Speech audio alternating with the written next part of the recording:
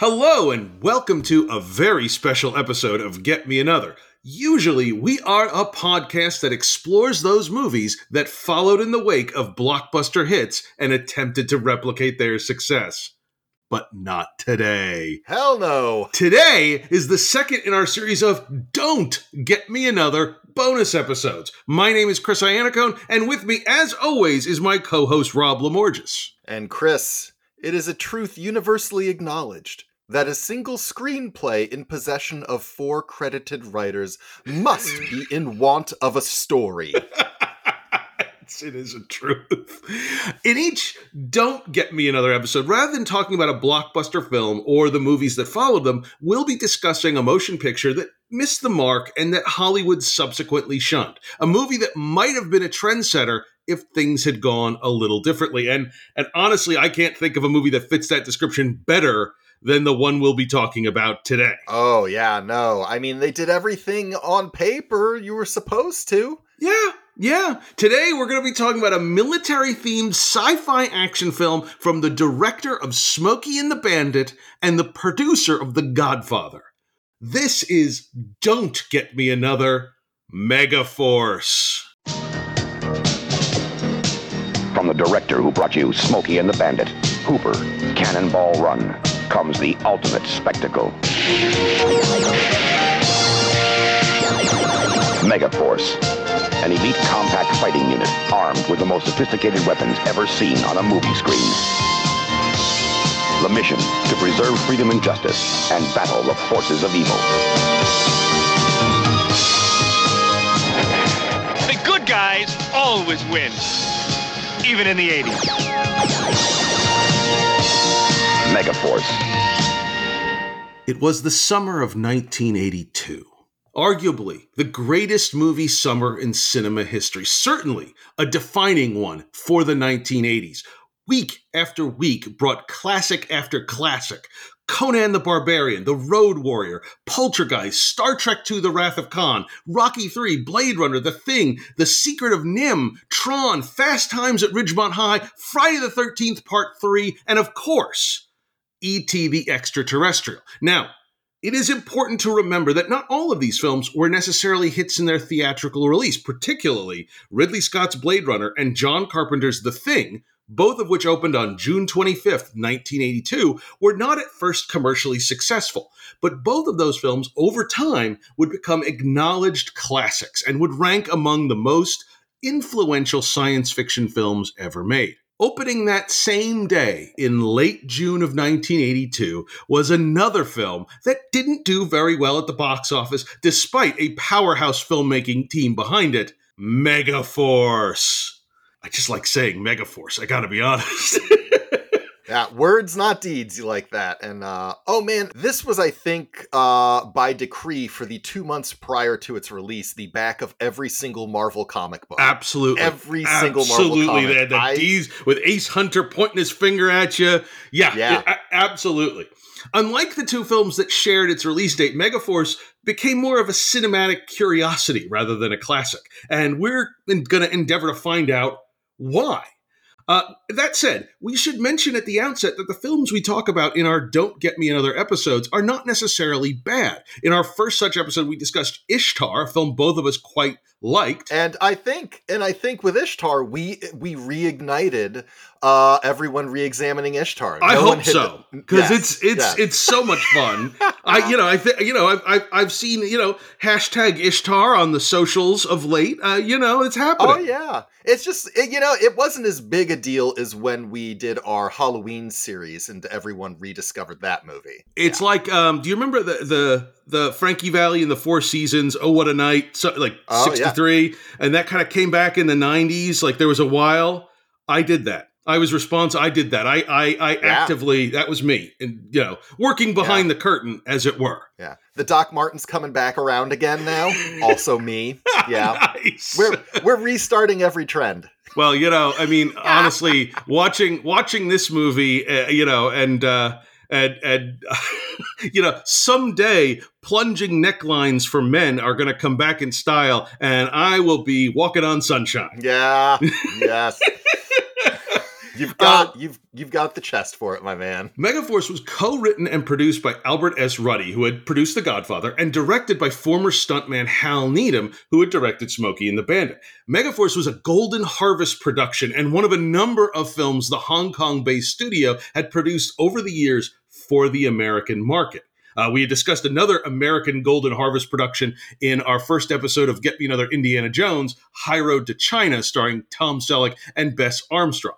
Ruddy and Needham had teamed on another Golden Harvest production a few years earlier, the 1981 hit Cannonball Run, and the success of that partnership paved the way for Megaforce. Yeah, and I think if you look at the Ruddy-Needham connection, it's obviously Burt Reynolds related because Ruddy's movie after The Godfather, or one of them pretty soon thereafter, was The Longest Yard. Oh, okay. Burt Reynolds. And, clearly Reynolds and Needham had a relationship even before Needham became a director. Right. Back in the stuntman days. Well, they are the template for Leonardo DiCaprio and Brad Pitt's characters in Once Upon a Time in Hollywood. That is, that's absolutely Rick Dalton and what's the stuntman's?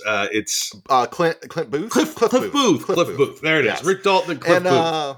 But I just wanted to take a shout out yet again, and obviously Needham, the director of Smokey and the Bandit. But again, the cinematic giant that is unacknowledged, Smokey and the Bandit, absolutely changed cinema forever.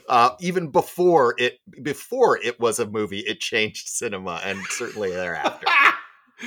No question. Now, for those who might not be familiar with Megaforce, you might be asking the question, what is Megaforce? Megaforce is a code name for America's daring, highly trained special mission force. Its purpose to defend human freedom against Cobra, a ruthless terrorist organization determined to rule the world. Oh, wait, nope, sorry, that's not right. That's G.I. Joe. Yeah, that's G.I. Joe. And you can tell the difference because in G.I. Joe, they allow the girls to do something. That's totally true. Yes. Let me try again. Yes. Megaforce is a phantom army of super elite fighting men whose weapons are the most powerful science can devise. Their mission to preserve freedom and justice, battling the forces of tyranny and evil in every corner of the globe. There you go. There you go. I got it. That is from the opening title card that appears at the beginning of the movie before Gerald Immold's score, which is fantastic, by the way. Oh yeah, for sure. It's an amazing 80s score, and it's synthesizers wall to wall. In a different world, they'd be playing that with the movie at the Hollywood Bowl. There's no question. Every other summer or whatever is part Absolutely. We should mention that the film has a card alerting the audience to the fact that it was filmed in Introvision. What is Introvision? What is Introvision? Introvision was a code name for America's specially trained... That I believe. Introvision was a system of front projection where actors were shot in front of photographs instead of real sets. In some ways, it is a precursor to the stagecraft system now used by many movies and TV shows, also known as the volume. And honestly, some of the shots, particularly in the Megaforce base, look pretty great. And there are other things, and we'll talk about them, but that don't necessarily look so great. But I think this is a movie that is genuinely reaching for innovation, even if it doesn't always quite get there. Yes, and this is going to lead into something that'll be a theme throughout, for me at least, because it pains me to say this, Chris. Yes. This is a movie, it's gotten some cult status, a lot of people, it's goofy, it can be fun, enjoyable, all of that. For me, it's not necessarily my cup of tea for a cult movie, just personally. And But what pains me to say is that Hal Needham, who I love as a director. Absolutely. He's the biggest problem. Yeah, I could see that. When you talk about the Introvision, even that as being an innovation, my thesis statement here is that Hal Needham, and we've talked about this in past ones, this is a movie that feels like it belongs in the 70s, not the 1980s. And in the filmmaking, even the use of this new, you're having essentially a set backdrop that you can do cheaper but do bigger looking things. Right. It's not that different from doing, a matte painting. Frankly, It's just a set version of a matte painting. To be, Exactly. truthful. And the way that it's shot, though, feels very, like, it's very old-fashioned. Yeah. It's 70s. Like, this is a movie that was made pre-Star Wars, filmmaking wise. And he even tries to do the Death Star run at one point, and he can't do it. Like the Death Star run exists for you to copy, and he can't copy it. Yeah. And that's where I'm like, he's stuck doing what he loves best. Now, in the beginning, there are some car shots when they're zooming through the desert. I literally wrote down, oh, there's that old, like, pan and follow the car, and maybe a little zoom at the end sometimes. And you're doing it on the angle with, like, your wider lens, so it's making the car look like it's going a little faster than it most likely is. Yeah, Hal Needham's in the driver's seat, but then quickly it all fell apart for me because he was just the wrong man for this job, I think. Yeah, and I think you're right. It's funny because we made a similar comment about the other American Golden Harvest production that we talked about, High Road to China, is that it felt like a movie, even though it came out in the wake of Raiders of the Lost Ark. It felt like a movie that was sort of utilizing the filmmaking techniques from before Raiders of the Lost Ark. It couldn't quite, it felt something closer to, The Man Who Would Be King than the movie that it most wanted to emulate at the box office, if not in how it was made. We open in the fictional republic of Sardoon, where what appears to be a power plant is under attack by a tank division, and the tanks are under the command of Duke Guerrera, a mercenary played by Henry Silva. Rob, this is the third appearance in Get Me Another for Henry Silva. He played the villainous Kane in Buck Rogers in the 25th Century, as well as Aegon in Alan Quatermain and the Lost City of Gold.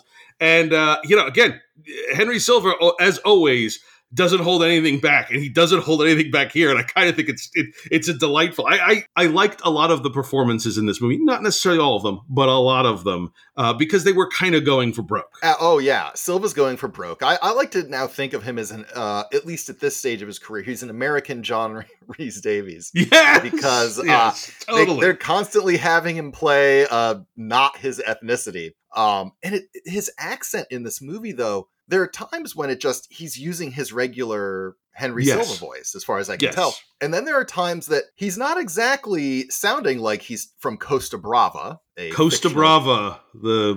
fictional Central American country. Yes. And so he doesn't quite sound like he's trying to do a Costa Bravan accent, but it also doesn't sound like him. And I just don't know what's going on. It's crazy. But Guerrera is a mercenary, and he is leading tanks from Sardoon's aggressive neighbor, Gamibia. And I love the fact, like, before the attack begins, the Gamibian leader gives this long speech and some bullshit explanation for all this, and he sounds like he's supposed to be vaguely Russian. Honestly, I have no idea where these countries are supposed to be. The terrain would indicate the Middle East, but who the hell knows? But even Guerrera is bored listening to this shit, and he just gives the order to start firing. Yeah, and so I think we can check off our 1982 Ronald Reagan era U.S. movie checklist.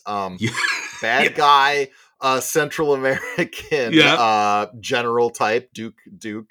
And then you also have, he's mixed up with the communism and with a puppet regime in either Eastern Europe or the Soviet Union. Unclear. They talk about capitalist pigs or the bourgeois at some point in this opening screed, so you know who the bad guys are. Yeah, absolutely. And apparently this is the fourth time in a month that Gamibian forces have crossed the border and attacked Sardoon, and made it back before the Sardunians know what happened. And this frustrates Sardunian General Byrne White, who wants to attack. He wants to cross the border and attack Gamibia, but is told no by Major Zara. Now, apparently, this is very interesting to me. Byrne White outranks Zara because she's like a major and he's a general, but she's the president's daughter, so apparently she has operational command. That's such a shitty operational command structure. No wonder Sardoon is having that many problems. Yeah, and Sardoon, although we don't know where it is geographically, where you would expect it to be. It must still be a British colony, given the general. Well, yeah, that was, yes. Is it flying under the Queen's flag? I don't know if you ever see the Sardinian flag. Or have you ever seen a Sardinian president? No, even though you would think you would in this movie. No. General Burnwhite is played by Edward Mulhare, who folks of a certain age will remember as Devon Miles, Michael Knight's boss on Knight Rider, a show that would start a few months after this movie was released. And Zara is played by Persis Khambatta, who was Ilea in Star Trek The Motion Picture. And I'll say it, she looks equally good with or without hair. Yeah, it's true. And I was very pleased to see the general's face, because I watched a whole lot of Knight Rider. But I have to say that in this film, the general winds up less like his character from Knight Rider and a little more like the chief of police in Police Academy is how it winds up playing to me. Well, it's interesting because, again, I want to come back to this. They may even mention later on when they're giving like the profile that he was born in Leeds, England, or Kent, England. I can't remember which, Leeds or Kent, somewhere in England. And he's obviously English, but like everybody else that we see from Sardoon is sort of vaguely Asian ethnic. I mean, Persis Khambatta was Indian, and, we see a couple of the guys underneath her. So I don't know. Did they just hire this guy to be the head of their military or what? Or was it, it's very, there's a lot of ethnic issues unclear in this movie. Yeah. And a few that are very clear. Yeah. There's a few that are very clear. With no way to stop Guerrera and his tanks, Burnwhite and Zara travel to somewhere in the western United States to recruit the services of Megaforce. After flying on Continental Airlines, they are driven out to the middle of nowhere and basically left for dead. Well, they would have been dead because they weren't paying attention to the snake that took like 20 minutes to crawl up next to them. Admittedly, Burnwhite was too busy whining about the journey to take notice of his surroundings. Yeah, something you would expect of every general. And then that snake's coming up. The general's complaining that they're in the middle of nowhere and what's going on when... Boom! That snake gets blown away, and we get the arrival of Dallas, a member of Megaforce. Dallas is a good old boy from the South, played by Tennessee native Michael Beck. Rob, nothing says salt to the earth like a chewing tobacco t-shirt. I was going to say, or says, programming for children, which this clearly also was. So Dallas, introduces, the general is very skeptical of Megaforce, it would seem, despite traveling all this way to get their help. And, he's very dismayed by the fact that apparently Megaforce does not have ranks, except for its commander, Ace Hunter, who we'll meet in a few minutes. But we all just call him Hunter, Chris. We just all call him Hunter, yes. Dallas does have one of the best lines in the film when he says to the general, "Oh, shoot, General, there's a big difference between rank and authority." That is as close to this movie gets as to profound, and it is. Yeah. But also, it's a cool line. And this will go into, if you look at a lot of the pieces of this movie, aspects of those pieces look pretty damn good. Yes. But when you put them all together as a whole, it is lacking. I'm not going to say this is not the worst movie in the world. By no means. Right? There's plenty of stuff that's fun in it that I could enjoy just as it was, right? I know we'll get into the miniature work later in particular. Oh yeah. There's some good one. Even though that opening attack on the power plant is really good miniature work. Yeah, right there with Duke coming up. Although it was such a short sequence, and which then gets me to, you do have all of some massive problems are easy to diagnose. Like, you have an attack at the beginning that's like maybe a minute and a half that's really mostly talking, and then they fire tanks once and destroy a model, right? Yeah. And I'm fine with that. But then really nothing happens for an hour after. It's like an hour of touring a base. An hour. Yes. Nothing happens. Yes. In the first 35 minutes, nothing happens at all except touring a base. And putting down women. Putting down women. Yes. Putting women in their place also happens. Yes. And by women, I mean woman, because more than one that would be a bit much, wouldn't it? Would it? Yeah. Well, so Speaking of women, I have to mention that Megaforce has ultra-realistic holograms as part of their technological arsenal. I believe you mean the holograph. Yes. Holograph, yes. But before Ace shows up, Dallas entertains his visitors with this hologram of a girl on a beach. This will be important later, kind of. They do bring it back. They do. They bring it back. Well, they all pile into a Ford Bronco where the general gets a little racist by asking a black member of Megaforce who's driving, who's named Zachary Taylor, if he's listening to Gladys Knight and the Pips. It's like, oh, good God. It's... The important thing there, though, is that Zachary Taylor has those awesome orange headphones. Totally. That were with the... I think those are the actual Sony Walkman headphones. Yeah. They came with the original Sony Walkman. By the way, for the record, he's listening to Vivaldi. Oh, yes. And at first you think he's the egghead, but he is not the egghead. Even though he's smarter than the egghead, but there is a literal egghead, yes. We soon meet Megaforce Commander Ace Hunter after he and two others do a little training exercise, Rob. Little training exercise where they skeet shoot giant balls or balloons with rocket launchers attached to their motorcycles. The skeet shooting, the train is awesome. The stuff's blowing up. It reminds me of the smoke thing, the smoke effect when things are getting shot in Bloodstone, but it's even bigger. It's great. It is, and I can look past that. The greatest military asset in the world is motorbikes. I can roll with that as a conceit that the most tactical, effective weapon you could ever have would be a motorbike. It's perfect. It's perfect for the time. But this is one where Hal Needham's direction, some of these shots are, all the shots are just a little too wide. Often, and we complained about this before, and in the Smokey and the Bandit chases, this isn't the case.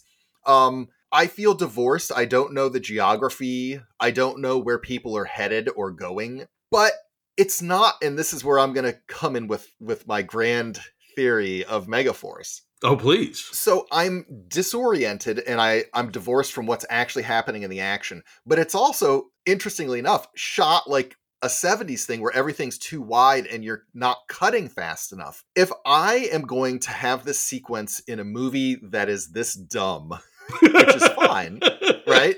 Yeah. You know what this movie is the proto version of. It is the proto Michael Bay movie. Oh, yeah, I can see that. If you could give Michael Bay this exact same script, it would make $1 billion fucking dollars.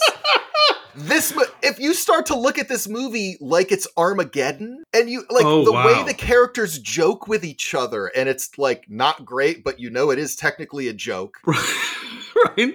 Yeah, no, you're 100% right. That's the missing piece I didn't come up with, because it's a proto Michael Bay movie, and here's the thing about Megaforce for me is I have actually never encountered a movie that actually did have its fingers on the pulse of what was happening in popular culture at a particular moment, and then doesn't succeed in the execution in almost any way, and therefore was a bomb. But it's if this movie had been made a little different, this could have been a huge hit. The elements, and we'll talk about them as we go through, but they had their fingers on the pulse. They just didn't know how to read someone's pulse. Yeah, and instead of because you could make this movie and for families and want to sell toys to kids, right? Instead of making the sitcom Family Ties, it feels like they made it at the level of Alf. And while Alf was a big hit, if you try and watch it now, it is tough. It is very tough to watch an episode of Alf now. We soon meet the Megaforce Commander, Ace Hunter, after this training exercise. And I'll say, 4 years before Maverick would buzz the tower in Top Gun, Ace Hunter jumps over the Ford Bronco in Megaforce. And Ace Hunter is played by Barry Bostwick. Barry Bostwick is apparently cast after the producers saw him on stage in The Pirates of Penzance, and he kept the beard that he had for that production for this movie. He's got long, flowing blonde locks and a blonde beard. And you oftentimes wears like a powder blue headband. It's an image. It's a striking image. I gotta say, Barry Bostwick, still my favorite George Washington, a role he played in the 1984 miniseries George Washington, and its sequel, George Washington 2, The Forging of a Nation. Ah, those are some great titles for TV miniseries movies. But we got to dive in here, Chris. So in this meeting between Commander Ace Hunter and Major Zara. Oh yeah. Oh, there's some heat, kind of. Well, yeah. Sort of. If that heat is misplaced anger. There's that. Misplaced anger can be. He shows up, and then because she is a major and involved in military operations and has all of her decorated medals, starts asking just regular, kind of legitimate operational questions, which causes Ace Hunter to kind of like smack his lips as if he's looking at dinner, half unzip his Megaforce spandex suit, which we're going to talk about in a moment. Yeah, we're going to get to the Megaforce costumes in a few. Yeah, he's got to half unzip to get the chest showing, and then he just really kind of proceeds to I don't know, insult her, make jokes while the Megaforce team is like, "Ooh, target insights, baby." It's true. He gets really mad at her and huffy because she doesn't play along with it. And then he's like, fine, we'll go back to my base. Where he then proceeds to be even more of a dick. He does it's amazing. Oh yeah, no, there's no question. It's before they go back. I think before they go back to the base, I think we should talk about. So there's another thing we need to talk about. We should talk about the Megaforce vehicles, because this movie loves its vehicles, and we see a lot of motorcycles and dune buggies, and they're all painted with this sort of distinctive arrow motif. Like it's really something. And that said, I do wonder about the wisdom of mounting guns and rockets to the steering wheel. Good luck if you want to shoot in different direction than you want to drive. Like that's a problem. I have to admit, well, there's clearly like a code of honor here, because like Duke Guerrero can only have tanks, right? So they have to put the guns on the steering wheel to compensate. The vehicles were designed by William Frederick, who had worked on Hal Needham's film Hooper, as well as in conjunction with toy manufacturer Mattel. Mattel is also responsible for the film's costumes, and there is no credited costume designer on this movie. There's no Alan Smithy. There's no Alan Smithy credit for costumes. Clearly, Mattel had ambitions to build a toy line around Megaforce. Now, a few years earlier, rival Kenner had incredible success with their line of action figures, vehicles, and playsets based on a little movie called Star Wars. The Get Me Another Star Wars effect was very potent in terms of toys, as it was in film and television, with every toy company trying to replicate Kenner's success. At the same time that Mattel was working with Golden Harvest on Megaforce, Hasbro was getting ready to launch their military-themed toy line, G.I. Joe, A Real American Hero, an updated version of the original G.I. Joe action figure from 1964, now resized at 3 3/4 inches like Kenner's Star Wars. Because even in the early 80s, you needed IP. You did! They're like, we can't possibly make a new toy. Let's take an old toy no kid had heard of and reboot it. That's safer. To be clear, I'm not saying that one ripped off the other. The timing would indicate that this is a case of simultaneous invention. Two parties arriving at the same basic idea at the same time. But what I find interesting, Rob, is that Mattel never made a comprehensive line of Megaforce toys. They released a handful of die-cast metal cars as part of their Hot Wheels line, and only a couple of those were new castings. The rest were just repaints. But they must have had the notion to do so. Otherwise, why would they be involved designing the costumes if not as the basis for action figures? Yeah, and costumes that they could sell, because clearly they wanted the kid to feel that the costume was just like in the movie. Right. So they made it look like a bargain basement Halloween costume in the movie so that would be what they could sell. Oh. It's like This is one where some of the impulses are right, but you just go, later on, all the superhero movies in our modern era, you start by, with X-Men and Raimi's Spider-Man in that era.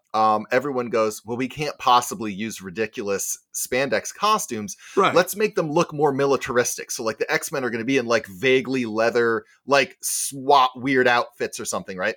And here they did the exact opposite. It's a military organization, and they said, no. I need to see Bostwick's ass. You really do. You really see it. And I need to see so far up the crack of his ass. Oh my God. Only happen with a spandex costume. Those costumes are David Bowie in Labyrinth tight. Yeah. Yes. Like, honestly. They might be Ziggy Stardust type, frankly. Like, what was going on? Like, nobody had eyes. Because the vehicle designs, as you said, while not realistic, are cool. Yeah. Like, and as I said, I can get behind dune buggies and bikes are the best thing you could have. Like, I'm fine with that. I can roll with things, Chris. I'm not an unreasonable man. But those costumes. The costumes. Oh my God.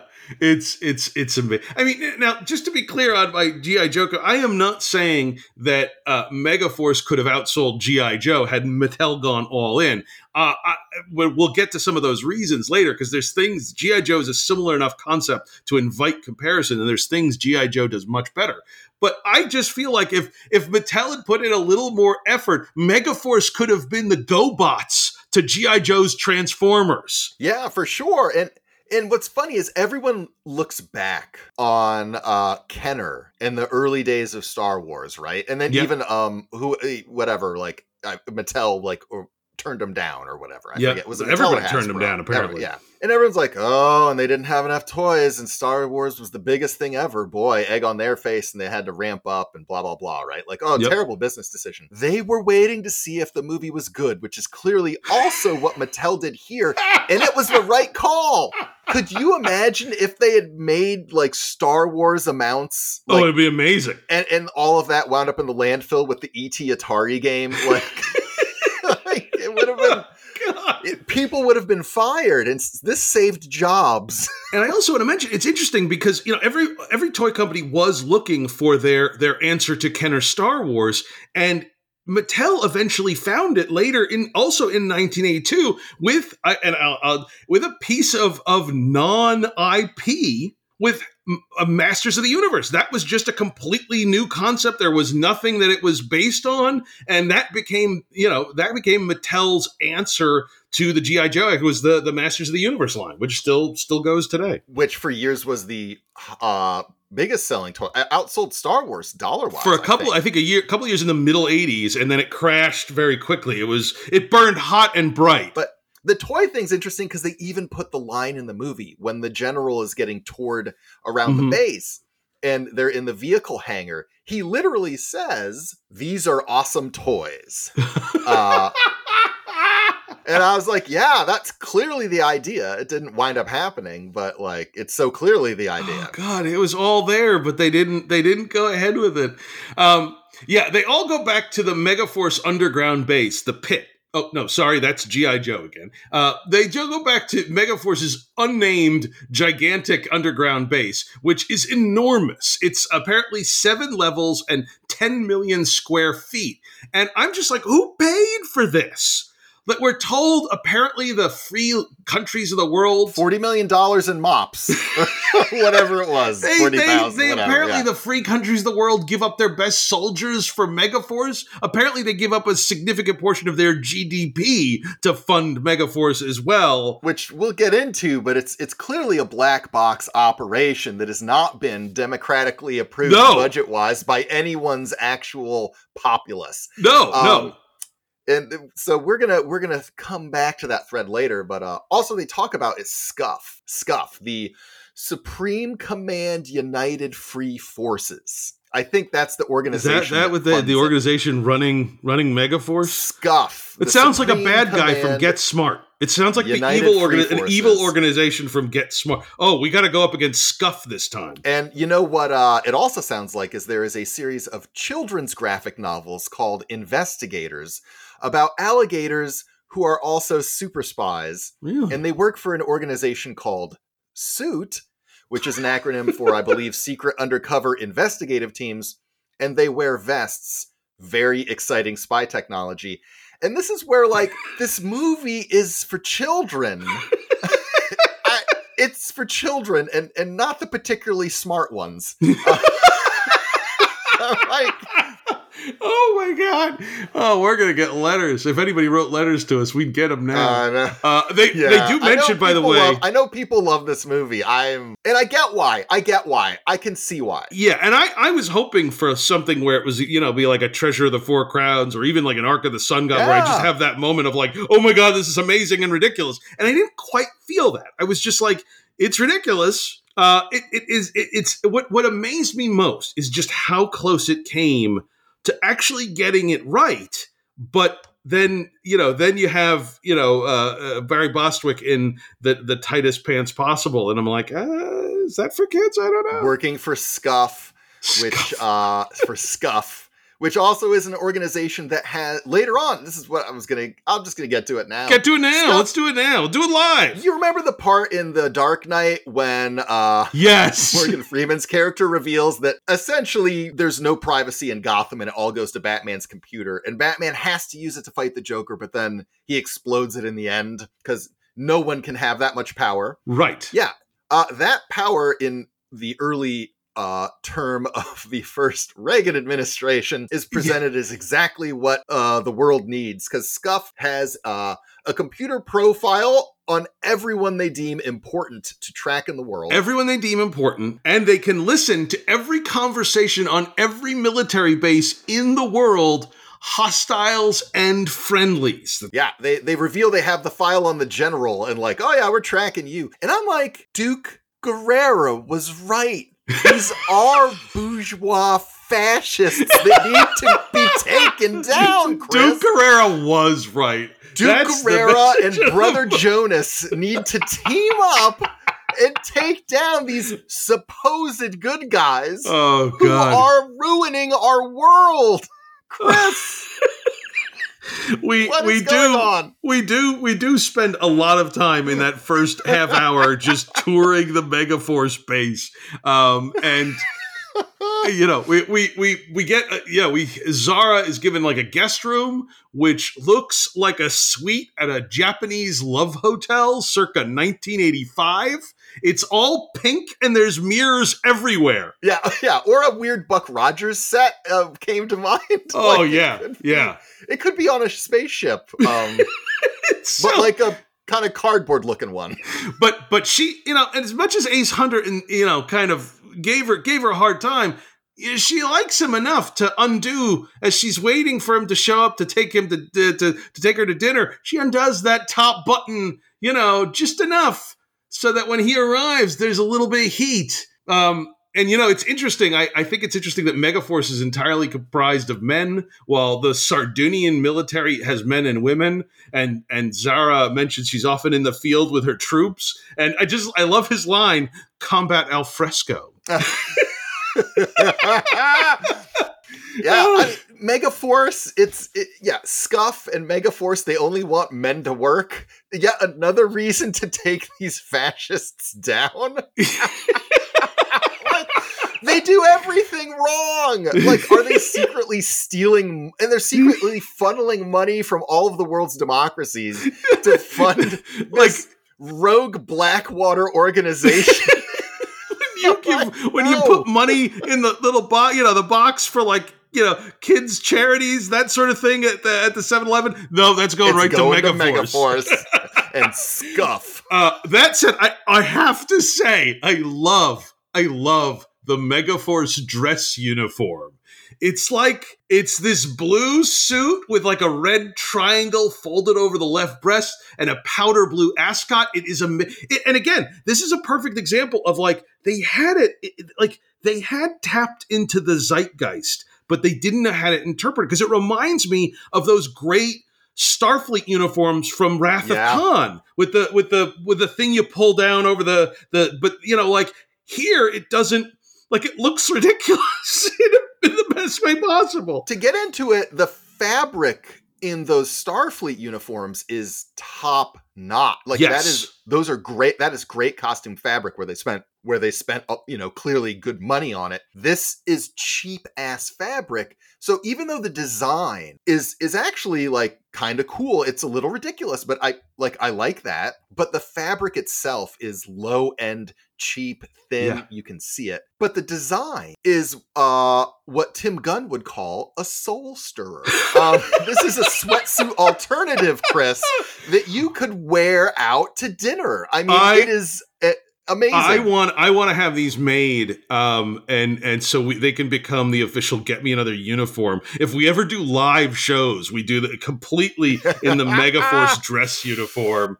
That is a life goal right there. And when they meet in this scene, because I have to talk about this. Do it. When, she's, unzipped a little, he's all ascotted out, and like, let me tell you, he has got Riz, as the kids say these days. I don't know what he's that got means. Riz for days. I don't know what that means. We'll talk off, Mike. All right.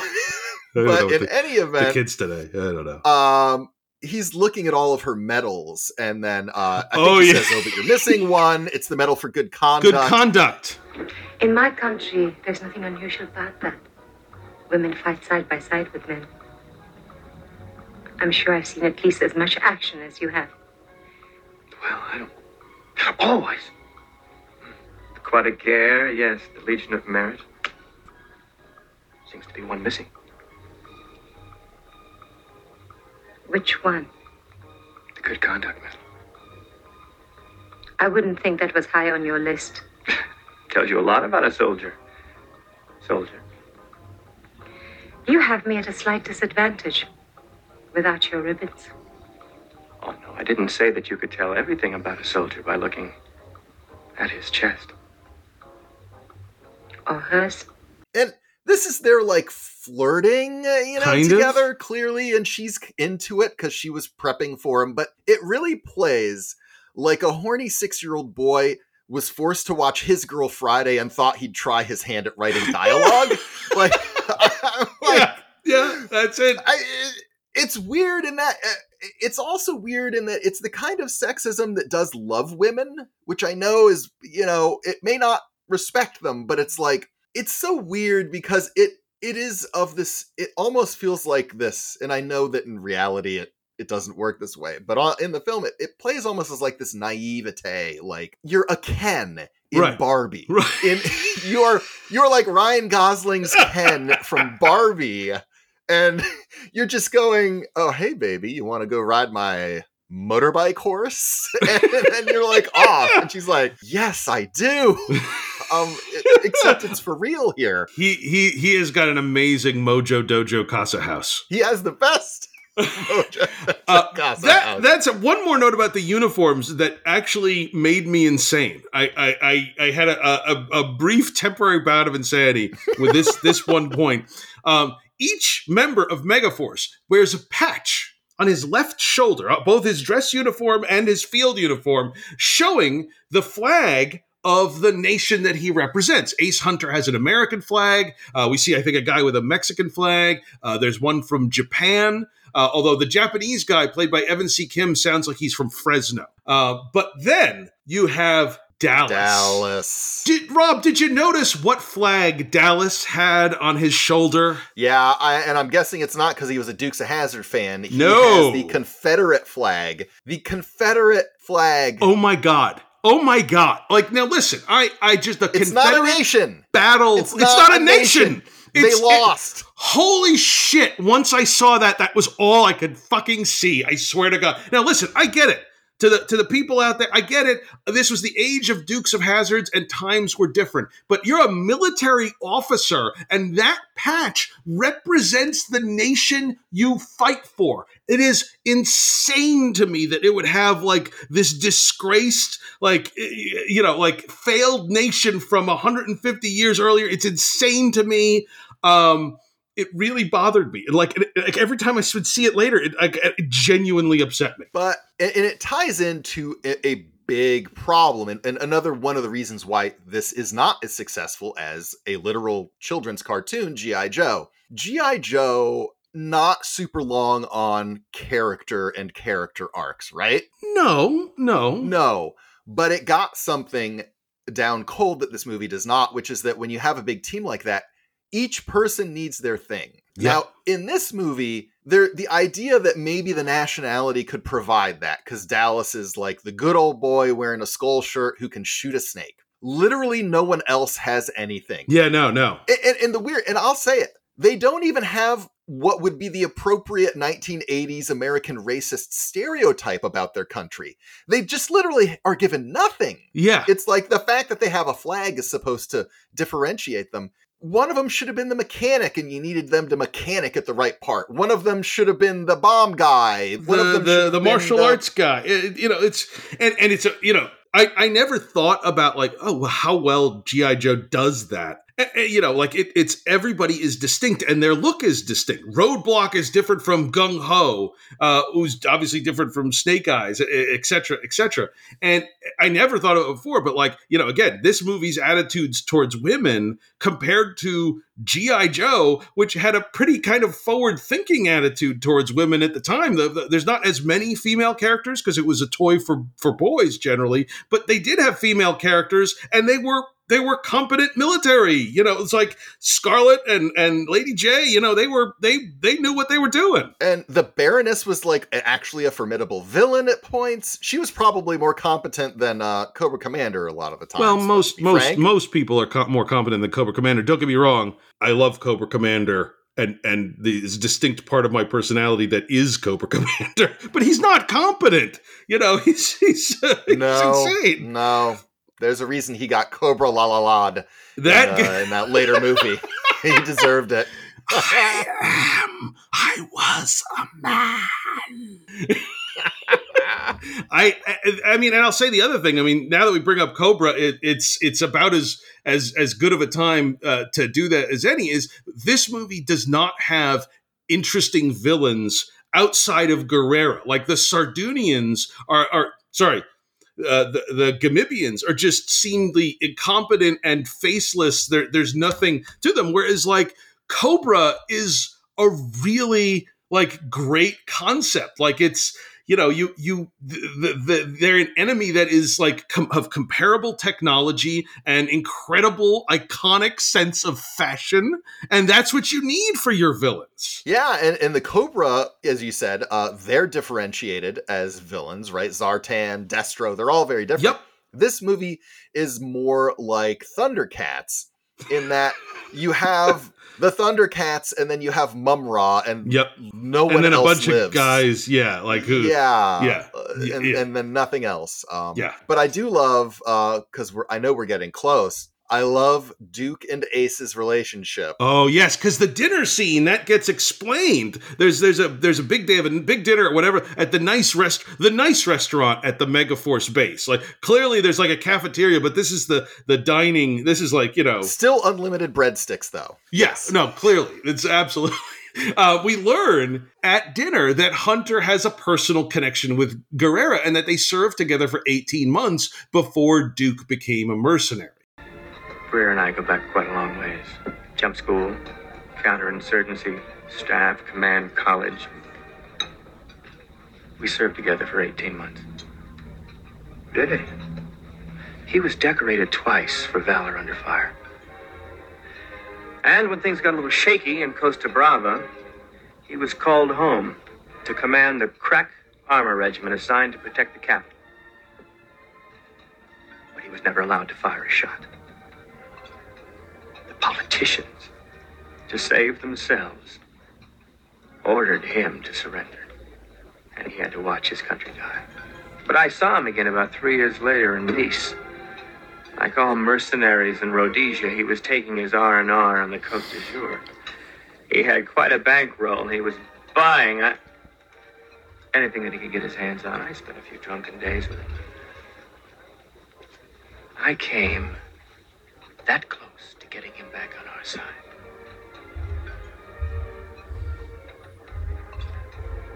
What happened? He stole my lighter. And why has Duke gone rogue? He was a guy who used to fight for the good guys.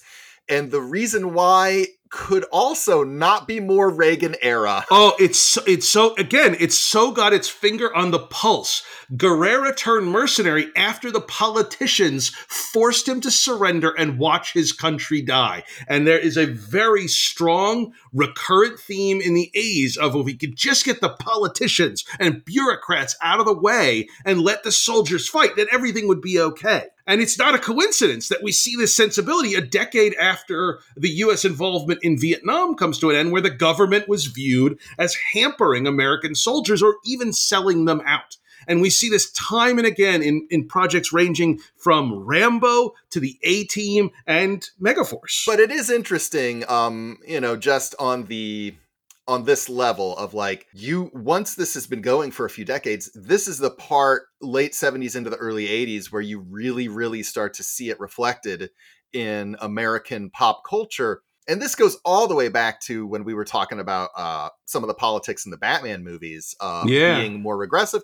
And there's this idea that conservative politics can't produce art or can't produce pop art that people like gravitate to. And I know in the case of Megaforce, this was not a great hit, but all of the politics in Megaforce were in a lot of the big hits out of the United States, Hollywood machinery, like this whole decade, even by people, artists or whatever, who would probably have very different personal politics. They were still churning out this kind of material, and it's fascinating. Yeah, no, absolutely. Absolutely.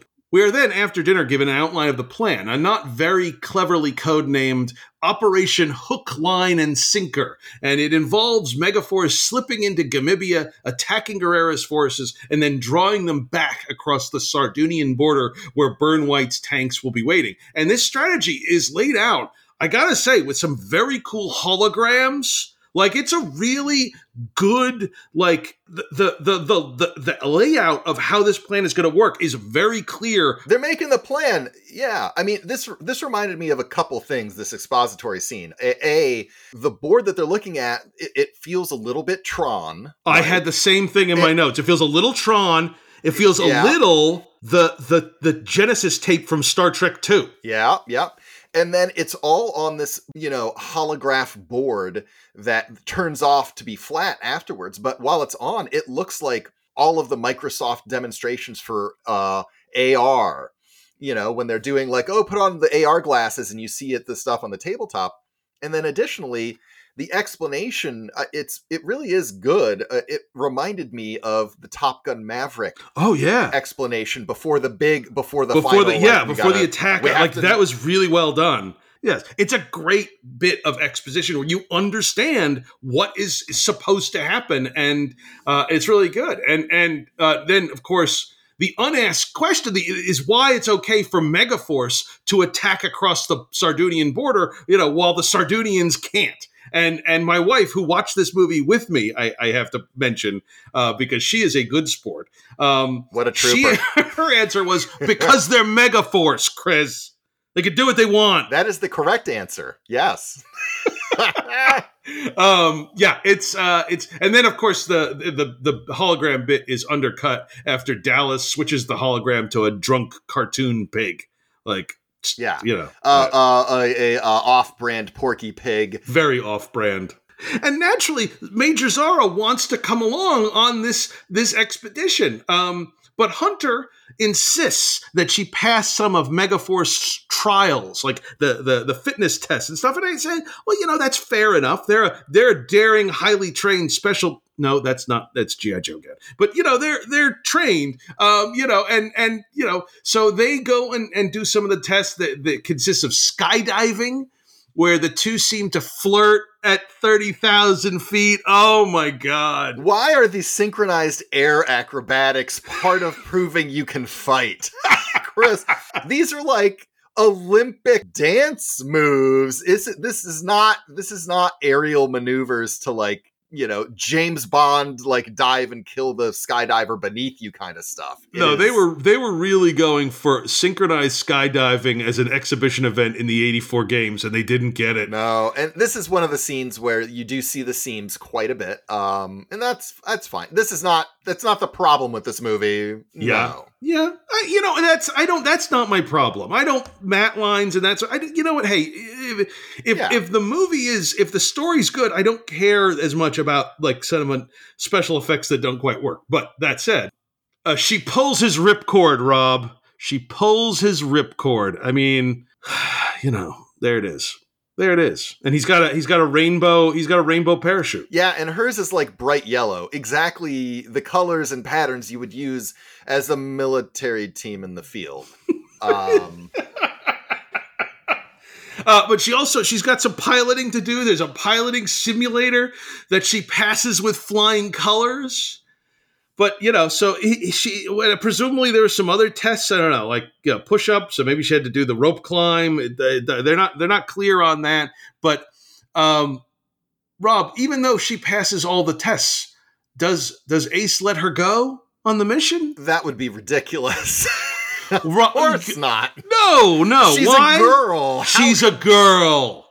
Sorry, she'll disrupt the trust and rapport of his men. That's his official word.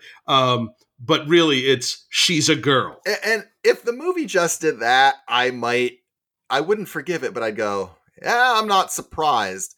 But this movie doesn't stop there, Chris. Oh, no. It goes one step further. Oh, God. Yeah. Because Hunter tells her, no, my men have trained together, and even though you're great, you suck. And then she goes, I don't like it, but it's what makes you a great leader. It's amazing. Like it's the worst part of all of this is the lost opportunity for drama. Like he doesn't want her to go. She's the president's daughter. Maybe she could put the kibosh on it all or pull the strings. But does she? No. She just acquiesces to Hunter because she's a girl. And when she sees Hunter off on the mission, she's smiling like a fucking schoolgirl. It is ridiculous. Like, rather than having like the justifiable anger of a professional soldier who has been denied the opportunity to fight for her country, like she's just smiling and giggling, and it's the most ridiculous thing I've ever seen. Yeah, their dialogue is so weird, and he's talking about like meeting her at a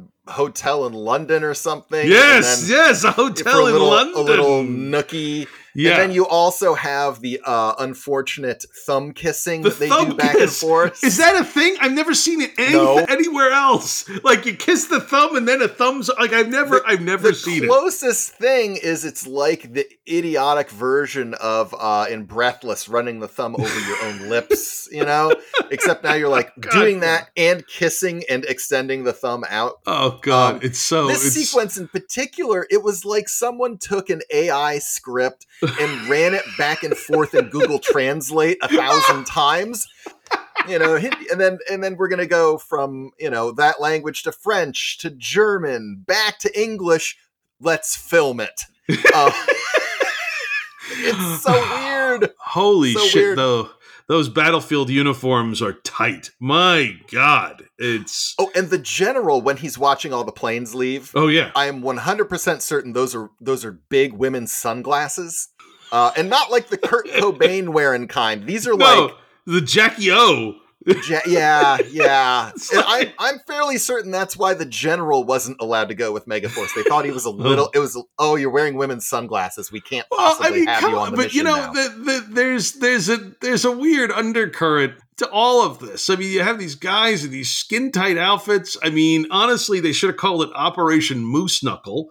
I mean, it's just... Oh, God. Like, what's with the little chest plates that everyone's wearing? Like, they're all, like, the size is off. Like, they're too small. And so it all looks like they honestly are all going to play Photon. Remember the knockoff laser tag? Knockoff like, laser they're all tag, going to play Photon. And I don't know. It's... on the plane over, we get some character building scenes, including a bizarre but charming scene between Ace and Dallas. Let me go over this thing one more time, see I got it right. Now we move in as a unit, spearheading up to this point. Then Anton and Suki make a flanking movement around here. As we continue... You might as well have brought her along. We'd have got some work done then. What? Oh. I couldn't do that. Couldn't or wouldn't? Didn't. Well, I know how you're feeling. I've been there myself. Let me see. One time before I made a jump into Da Nang, old buddy of mine told me something made me feel a whole lot better. What? What did he tell you? Well, he said, you love 'em in blue and you love 'em in red, but most of all, you love 'em in blue. That's totally inapplicable to anything that's going on here. And it's dumb. Who told you that? You did. But it's very wise. Very wise. Yeah, I thought you'd say something like that. Now, won't you? The quote, that's totally inapplicable to anything that's going on here, is such a weird and wonderful response. But it also implies he understands what the hell Dallas said. It's amazing. And then, we get guys trying to, regular guy things, like trying to solve Rubik's Cubes and throwing knives about 2 inches from each other's heads. It's the sort of thing that, you do when you have a couple hours to kill. Yeah, just regular stuff. You know. Also, only the American can solve the Rubik's Cube because we know colors. We know primary colors and the secondary colors.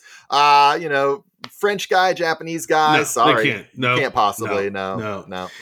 Now they have all these vehicles on these two big cargo planes, and the plan. And I want to talk about physics for a moment. Not long, but just for a moment, I want to talk about physics because the plan is to drive out the back of these cargo planes and then parachute all the equipment to the ground. Yeah. But the way that happens is insane. The motorcycles in Doombuggy, they drive off the plane. They then stop in midair, deploy the parachute, and float gently to the ground, and then immediately start driving again. It defies all the laws of physics and logic. All these people should be dead, and their vehicles should be a twisted pile of flaming metal. Yeah, and this is another sequence where I wanted to specifically call out, and again, I feel I'm betraying a friend and colleague, Mr. Needham, wherever you are. Know that I mostly love everything that you did. But this sequence, as they're getting ready to come out of the plane, where you get all of these static shots of like parts of the bikes, and you see like the little radar dish rotating on the bike and things, right? You're seeing all of the cool stuff. You're going to see all of the toys up close. They're going to have everything that like props and set deck collaborated on to move on these bikes. You're going to see and Mattel, and it all looks terrible. I mean, like the frame is wrong. They're cutting it wrong. Like they're showing things that move that they shouldn't. Right. And it reminds me of like, everyone said, oh, the greatest thing that ever happened to Jaws was Bruce the Shark broke down. So Spielberg had to hide it a lot more, which proved a little more, there was more tension there, and it wound up that he had to elevate the filmmaking. And here it's just like, I feel like they're constantly showing things they shouldn't have shown. Right. And vice versa. This is what happens when Bruce the Shark works. Yeah. And then you just shoot like 30 seconds of Bruce the Shark before he falls out of a plane, and it just doesn't work. And it even goes that dinner sequence back, that it ends on a 2-shot with Zara and Ace, and Ace is on the right side, and Ace talks. A line of Ace dialogue ends that scene.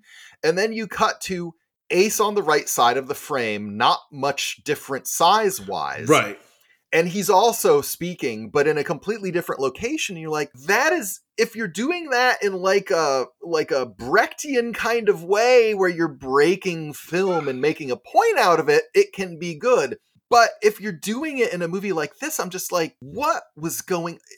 It just needed such different direction, like on every level, from like taste level to like technically how you're cutting and choosing shots. And what perplexes me is that on both before and after this movie, I cannot think of another Hal Needham movie that has these mistakes in it. Right. Look, he doesn't have to be on the Mount Rushmore of great American directors. No, but Smokey and the Bandit and Camel Run are awesome. Like it's, and they're shot in a dynamic way. Yes. And I don't understand what happened. Boy, I don't know. That said, we get the nighttime raid on Guerrera's camp. And I'll tell you, there's one thing I absolutely loved about this sequence, because they make a big deal about how they're going to do it in exactly 4 minutes. And they have a digital countdown clock on the bottom right of the screen, actually giving the real-time countdown, and it's exactly 4 minutes. I gotta say, That was aces. Beat-doo, beat-doo, beat-doo. It's a Proto 24, Chris. It is. But unlike 24, it actually keeps real time. Yes, of course. But like, I thought that was genuinely great. There's a weird moment where the Megaforce control vehicle, which, by the way, staffed by one guy played by director Hal Needham. Yeah. And there's some villains who are going to come up, some Gamibian soldiers, and he promptly vaporizes them. So they successfully have the nighttime raid, and then Guerrera, much to everyone's surprise, flies over to Megaforce's position in a medical chopper, and the rest of the team looks on slack-jawed as Hunter greets him warmly. Very warmly. Yeah, they hug. Yes. And, honestly, I gotta say, I think there are times in this movie that Barry Bostwick is really good, and this is one of them. Like, there's, Guerrera's like, you hit town and you didn't even call me. And Hunter gives this sincere, I left you a message. And it's really good. It's actually a really good bit. Yeah. And then they proceed to talk about the fucking lighter for like 18 minutes before we get back to the actual movie going on. But again, look, you could do something. You think of things like in a Tarantino movie where you might sidetrack yourself. Right.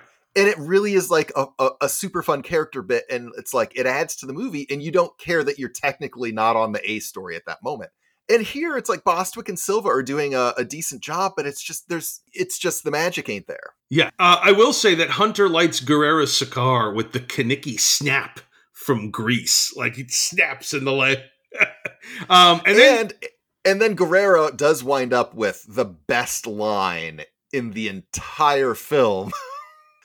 This is probably, or this is once the general comes in. Yes, because the general comes in and he's got some news, and essentially Guerrero and them are both there to tell the same thing. Yeah, but when the general comes up, Guerrero has the best line in the whole movie. The very model of a modern Major General.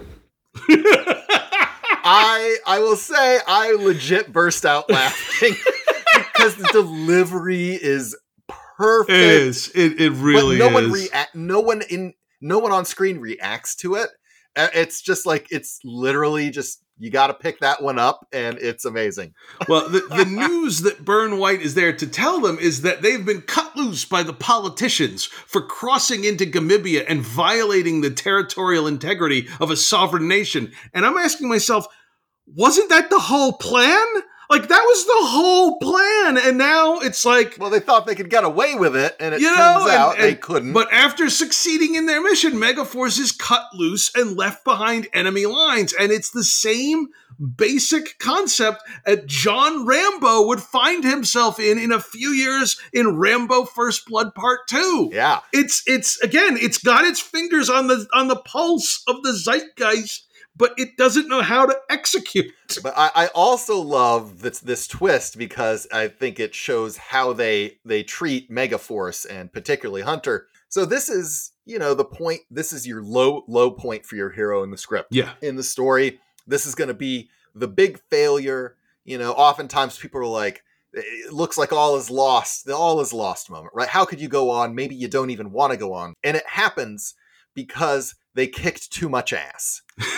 Literally, you were too much of a badass. That's it's perfect. It's the perfect 80s thing right there. Yes, it is. And because they can't do any wrong. So it's just like, they were too good. They were too good, Chris.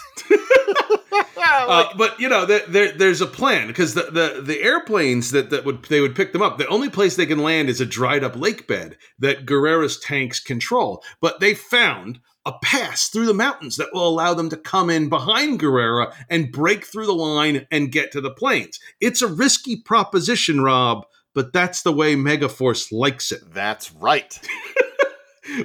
And yeah, that's the gist of the final battle, is that it's basically going across, cutting across the mountains and hitting Guerrera's tanks from behind, and then going to the plains. And again, there's some really good stunt work here. Like, there's some good shots. There's some weird stuff, like when they get past the line, they release the smoke. Yeah, the rainbow smoke.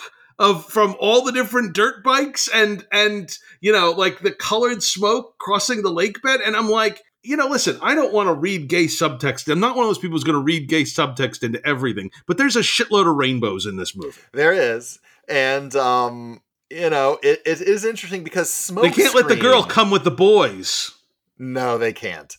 But the smoke screen as being an ultimate spy technology was still very in the zeitgeist in the US in this era. Yes. You're around the time too of the Spy Hunter video game where that's one of the big powers of the car. Yeah. Oh yeah. Absolutely. But I know, and this is post James Bond, obviously. Obviously, it had that. That was 20, but it was only 20 years earlier. That the Goldfinger was only about 20 years before that at this point. So there you go. And but there's a complication. That one of the planes is so damaged that it won't be able to land, so they're going to have to leave all the equipment behind. Yeah. But, Ace is not daunted. He even stops to say goodbye to Guerrera and deliver, he knocks on the top of the tank and delivers that iconic line. The good guys win, even in the 80s. And then he puts a cigar into Guerrera's mouth. Again, I don't read gay subtext into everything, but holy shit. Yeah, and don't worry, fam. If you miss that line, you'll have a chance to catch it again. But we'll get to that. Yes. But the problem is the whole team has already left Ace Hunter behind because he had to go back and powwow with his buddy Duke for a bit. Yeah. Which seems like it was a bad idea. It might have been a bad idea, except Ace has got an ace up his sleeve. Goddamn right he does. He's going to orgasm his bike into that plane. Yes. He's gonna work the Kegels all the way into the plane. Because that's what happens. Now, his motorcycle can fly. Yeah. And I got to admit, they set it up earlier when they're talking to the tech guy, and he's like, he's testing the bike for a new feature. And it's just like, it's... His faces, faces he makes. It's amazing. When he's again, he's on a bike in front of whatever that blue screen or projection is. I just... Oh my God, Chris. It is... If each one could launch 1,000 memes. Each face. Each expression. Yes. Oh my God. Yeah. The GIFs. They didn't even know they were making GIFs for the future, but they were. It was a Skippy Nation back then. It was not... Maybe Peter Pan. But then, he makes it to the plane, and then, and there's that now classic where he sort of springs up from the floor and tosses his hair back and laughs. I'm like, I don't know how many times that Get Me Another as a social media entity has used that GIF of Ace Hunter, It's like, it's one of our, it's one of our go-to GIFs. Yeah, and on the way out, by the way, they blow up Byrne White's beloved helicopter because, man, that guy's a dick. Yeah, you gotta. Yeah, you gotta just do it. It's you gotta. Yeah. It's you forgot to talk about when they were busting through the mountain pass to do the big escape. How Major Zara came back even though they told her that she couldn't be a part, but she eventually doesn't listen to them and comes back and helps save the day. Rob, that didn't happen. Oh, yeah. that doesn't happen. Doesn't happen. No, she's a girl. She can't help them. She couldn't have her Han Solo moment. No way. No, it's the boys. They don't need the girls. They're back in town. Oh, God damn it. Yeah. Honestly, the thing about Megaforce to me that is so fascinating is just how close it comes to getting it. Yeah. Like, it's got its fingers on the pulse, and it's just executed so weirdly that it misses the mark. It has the fetishization of the military. It's got the cartoonish violence without real consequences. It's got the high-tech weapons and vehicles. I mean, this is the same year that Knight Rider premieres, and Airwolf and Blue Thunder and Street Hawk are all around the same time. And it's got the theme that the politicians and the bureaucrats, if they just get out of the way, the real soldiers could get things done. It's got a kick-ass end title song, which is fantastic. complete with end credits where you see stuff from the movie. Yes. So it's got, which this is how you get people to stick around for the end credits. Give me something the whole end credits, not just a stinger at the end. Yes. Although this also has the stinger. Also has that, which before, again, ahead of Yes. its time. Honestly, the only way Megaforce could have hit more cultural touchstones is if it had ninjas, Rob, which I'm sure would have been in the sequel. Yeah, because they are technically soldiers of fortune. Yeah. But honestly, the Megaforce ninjas are probably like dressed in houndstooth or something. Like it's like they're gonna get it wrong. But no, they're dressed in spandex that has a houndstooth pattern. Yes. And maybe there was it's Lycra. I don't know. There was a plan for sequels. They did not just want to make one Megaforce movie. Barry Bostwick had a 3-picture deal. And apparently the sequel would have involved a Caribbean setting with all sorts of water vehicles. And I have 2 words for you, Rob. Jet skis. Yeah, I mean, it makes sense. Motorbikes are the single greatest advantage you can have in a land war. So at battle at sea, it would be jet skis. Absolutely. Yeah. I mean, there's no question in my mind that Guerrero would have teamed up with Megaforce for the second film. I mean, they almost team up in this movie. But, like, I guarantee you the second movie would have involved Guerrera switching sides and becoming part of Megaforce. I am certain. Yeah, and the villain would have been, like, you know, some fake thinly veiled Fidel Castro or something. Yeah. That you I mean, not the obvious thing, which would be an anti-Megaforce, would be, you know, like, that's the is like an evil international organization, you know, possibly snake themed. Whoa. Evil? You mean an international cooperative designed to take down these fascists who are tracking everyone in a black box operation that the public isn't even aware of? Honestly, Megaforce, in all seriousness, someone needs to take down Megaforce. Yes, they need to go away. No, it's they're essentially the Wagner Group. Ace Hunter should not get out of any planes. Don't get out of any commercial planes, man. Rob, I don't think I've ever encountered a movie that's so connected to what was in the zeitgeist in that particular moment and yet missed the mark so wide. It's like this movie was made by someone from another dimension, peering through the void and observing what was happening in the culture of the early 80s, and then tried to make a movie of it back in his own dimension. But like, as in Plato's analogy of the cave, they could only see the shadows on the wall. So they had the shapes right, but nothing else. Like, it's not inconceivable that had this movie been just made a little different, that it could have been a huge hit and an era-defining hit. Like, it's all of the elements are there. The DNA is there, but it hit some risk factors along the way, and it didn't develop as it could have. It's so weird. 'Cause I also want to say, because I've been mercilessly bagging on this movie pretty much the whole time here, which I hope is not. I don't believe is my normal MO, and it was not completely unenjoyable for me to watch. No, I mean, we've watched worse movies on this show quite recently. For sure. And so I just want to make a culpa. I don't know exactly. I'll never be able to tell. You know, I tend to not go this way, but I felt like Tom Servo all of a sudden. And like, I try not to do that. And I literally wrote some of this notes and I was like, oh, this is like, it's a little too Tom Servo. And then I was like, I shouldn't do it. That's not what I like to do. And I was like, but I must. It was like, I'd gotten hooked on heroin and I just couldn't I needed one more hit, Chris.